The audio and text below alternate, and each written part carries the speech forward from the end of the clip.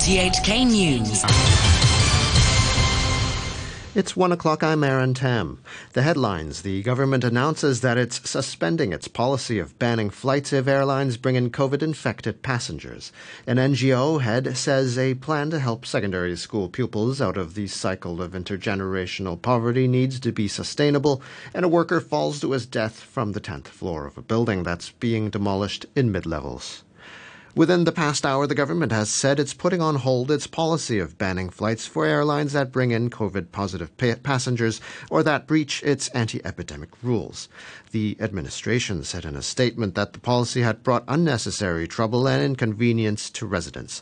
It added that the rule had little effect in keeping COVID cases out, given that the most infections are identified through airport testing or during hotel quarantine.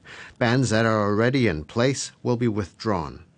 The head of an NGO supporting underprivileged children says she hopes a proposed pilot scheme to support junior secondary school pupils will be sustainable and won't just be a one-off. The Chief Secretary, Eric Chan, put forward the idea of a support scheme after being appointed to lead a working group on intergenerational poverty by the Chief Executive, John Lee, yesterday. Mr. Chan said about 2,000 children would be involved in the initial one-year project. Amy Chan from the Child Development Initiative Alliance said she was keen to see more details, but the quality of the scheme is more important than the number of pupils involved. As a pilot scheme, we shouldn't be looking at just the number. It is very important that in this pilot run, we can work out a workable and sustainable model for future operation. To look at number itself, I would rather look at the quality rather than the quantity. Authorities say a 57-year-old worker plunged to his death this morning from a building that's being torn down in mid-levels. The police say the man was found outside Jade Garden at about 8:20 this morning. They believe he fell from the 10th floor. He was pronounced dead at Queen Mary Hospital. The Labour Department has sent staff to the site and is investigating. Power provider CLP says there were no obvious signs of foul play in a fire that swept through a cable bridge in Yuen Long last month that led to a blackout in the area. Robert Kemp reports. In a detailed report to the government, the power firm said the cause of the fire could not yet be determined until the full results of various laboratory tests and analyses were available. It added that hot weather did not appear to be a contributing factor. COP said before the bridge burst into flames on June the 21st, there were no known operational or fault incidents in the power supply system in Yuen Long, Tin Soi Wai and Tuen Mun. COP said it agreed with the Fire Services Department and other government departments that at present there were no obvious signs that the fire resulted from foul play. The firm said security systems and fire protection equipment for other cable bridges around the city had been enhanced after the Yuen Long fire. The police have arrested a man on suspicion of arson after a double-decker bus caught fire this morning on the artificial island that houses the boundary crossing facilities for the Hong Kong-Zhuhai-Macau Bridge. A Force spokesman said they received a report at around 7:30 that the vehicle parked at the bus terminus was on fire. No one was injured. Researchers from the Baptist University have discovered 3 previously unidentified coral species in the eastern waters of Hong Kong. They say the 3 new sun coral species are orange, purple, and green in color and resemble firecrackers or tubes. Professor Chiu Jian-Win, a biology scholar, said the coral species are quite rare and there may be more to discover. Within such a small area, we found 3 species in a small genus of coral with only 7 known species. So that's, I think it's quite remarkable because in such a small area, we found such high diversity, indicating there are still a lot of undescribed species waiting for us to discover. A top Transport Department official says they're learning from experience on the mainland and overseas as they launch a pilot scheme to keep Hong Kongers' eyes off their phones when crossing the road. Chief Engineer Alex Au told RTHK that the project, which will see red lights projected into waiting areas at 4 pedestrian crossings, will help prevent accidents. However, speaking on the same program, Wan Chai District Council Chairman Ivan Wong expressed doubts. Sometimes people crossing the road may get distracted by talking on the phone as well. Doesn't mean it's necessary to install a device so that people cannot talk on the phone when they're crossing. It's possible that people eventually get used to the red light and become numb to the projection after a while. I think the best way to tackle this problem is through education and publicity. Many habits can be changed from that. Cabinet ministers in Britain have been meeting the Prime Minister Boris Johnson at his official residence, number 10 Downing Street, to urge him to stand down as support dwindles across the ranks of the governing Conservative Party. The BBC reports that one of his most loyal supporters, the Home Secretary Priti Patel, is among those urging Mr. Johnson to go. But correspondents say the Prime Minister remains defiant and determined to stay on. Camilla Cavendish is a former head of the policy unit at number 10 Downing Street. She told the BBC the government was in a state of paralysis. At the moment, there is literally no functioning government. As of tonight, there aren't enough people to keep the business of the government going. Members of Parliament have already been told there aren't even enough people on the bill committees to actually get the legislation through. That is the fundamental business of government. Now, he can try in the next few days to bring new people in, and there's always bound to be somebody, but he is going to run out of road. So far, more than 40 Conservative MPs have resigned from Mr. Johnson's government. The divisions have prompted interest worldwide. Joseph Cirincione is a member of the Council on Foreign Relations in Washington, D.C.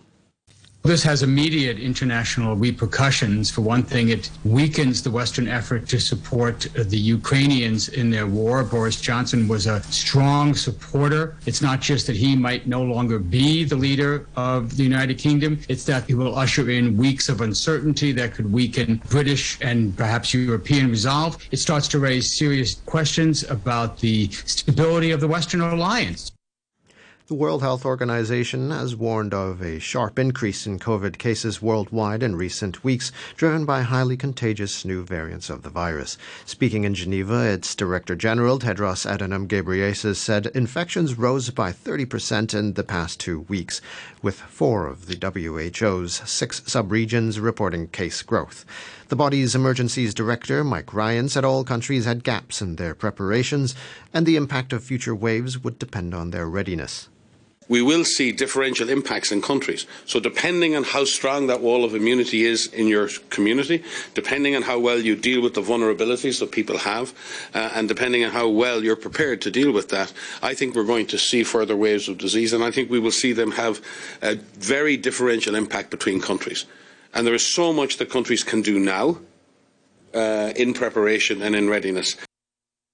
Prosecutors in the U.S. say the man charged with killing 7 people at an Independence Day parade in Chicago has confessed to the mass shooting. Robert Crimo appeared in a court via a video link from jail for the first time since the 4th of July attack. He did not enter a plea. Earlier, police said the suspect told them he'd considered a second attack on another 4th of July parade.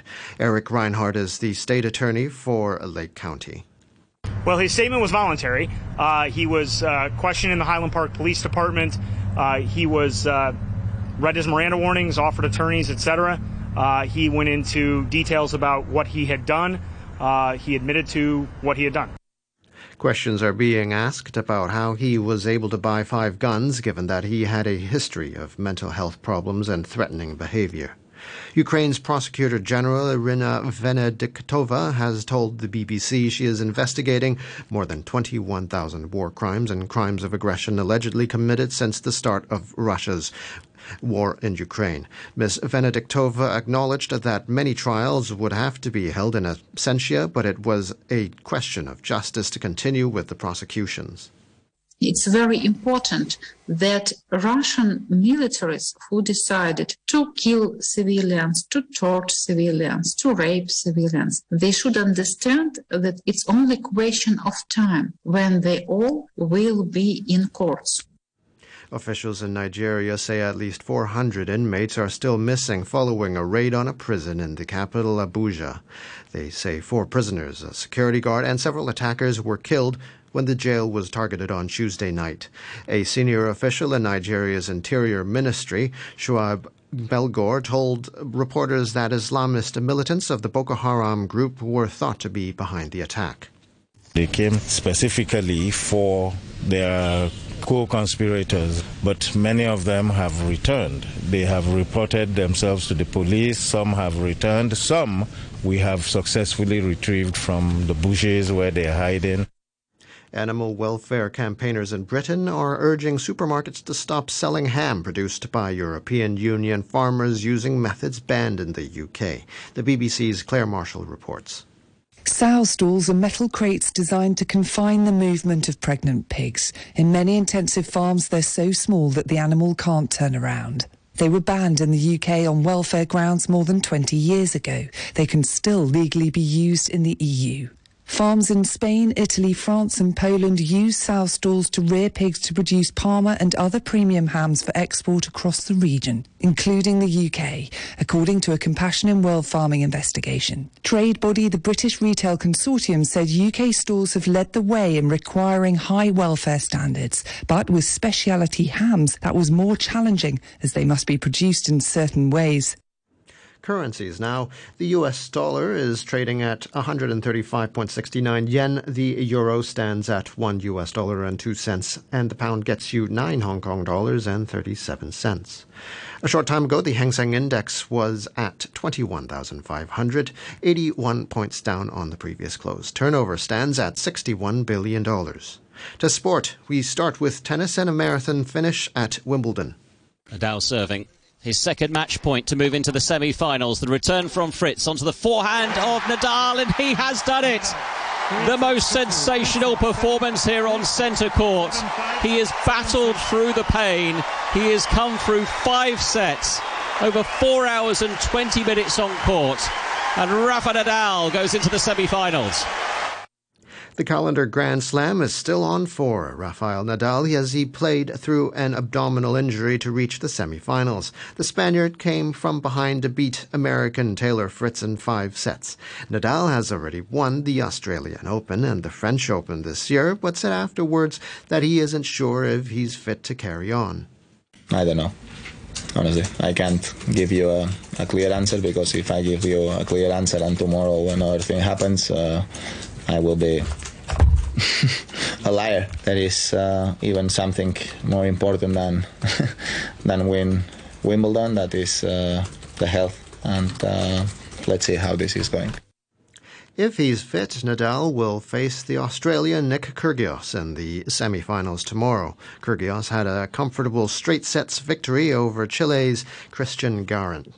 Yeah, obviously it would be pretty special to play Rafa here. We've had some absolute battles on that centre court. You know, he's won one against me and I've won one against him. So obviously we know two completely different personalities, and I feel like we respect the hell out of each other though. So I feel like that would be a mouth-watering kind of encounter for everyone around the world. You know, that would probably the most watched match of all time. I would argue that. Also at Wimbledon, Hong Kong's Coleman Wong broke through in the junior competition by reaching the last 8 in both the singles and the doubles. The 18-year-old defeated Slovakia's Peter Prevara in 7-5, 7-5 to book his first ever Grand Slam singles quarter-final. Wong is also on course for a third Grand Slam doubles title. Next to football, hosts England kicked off the Women's European Championship by beating Austria 1-0 at Old Trafford. The BBC's Maz Faruqi reports. England's unbeaten run under Serena Wiegmann continues. They look nervous in the opening minutes, perhaps expected at a home tournament, playing here in front of nearly 69,000 people, a new record attendance for a European Championship match in the women's game. But that changed 16 minutes in when Beth Mead, who wasn't even picked for Team GB at the Olympics in Tokyo last year, showed why she's a player to watch in this competition, looping in a shot which eventually beat the Austria and Arsenal goalkeeper Manuela Zinsberger. England's all-time leading goalscorer Ellen White should have put the result beyond any doubt before half-time. She had 3 excellent chances, and the hosts then needed Manchester United's keeper Mary Earps to be sharp and alert in the second half to keep the result at 1-0. England were frustrated at times. They may not have lived up to the billing yet as one of the big contenders to listen out for at this tournament, but they start their home European Championship with a win. And the weather, sunny intervals and a few showers and isolated thunderstorms in the afternoon. Mainly cloudy tonight. The outlook, sunny periods and a few showers in the next few days. The temperature now is 31 degrees with the humidity at 77%. To end the news, the top stories once again. The government announces that it's suspending its policy of banning flights of airlines bring in COVID-infected passengers. An NGO head says the plan to help secondary school pupils out of the cycle of intergenerational poverty needs to be sustainable. And a worker falls to his death from the 10th floor of a building in the mid-levels. The news from RTHK.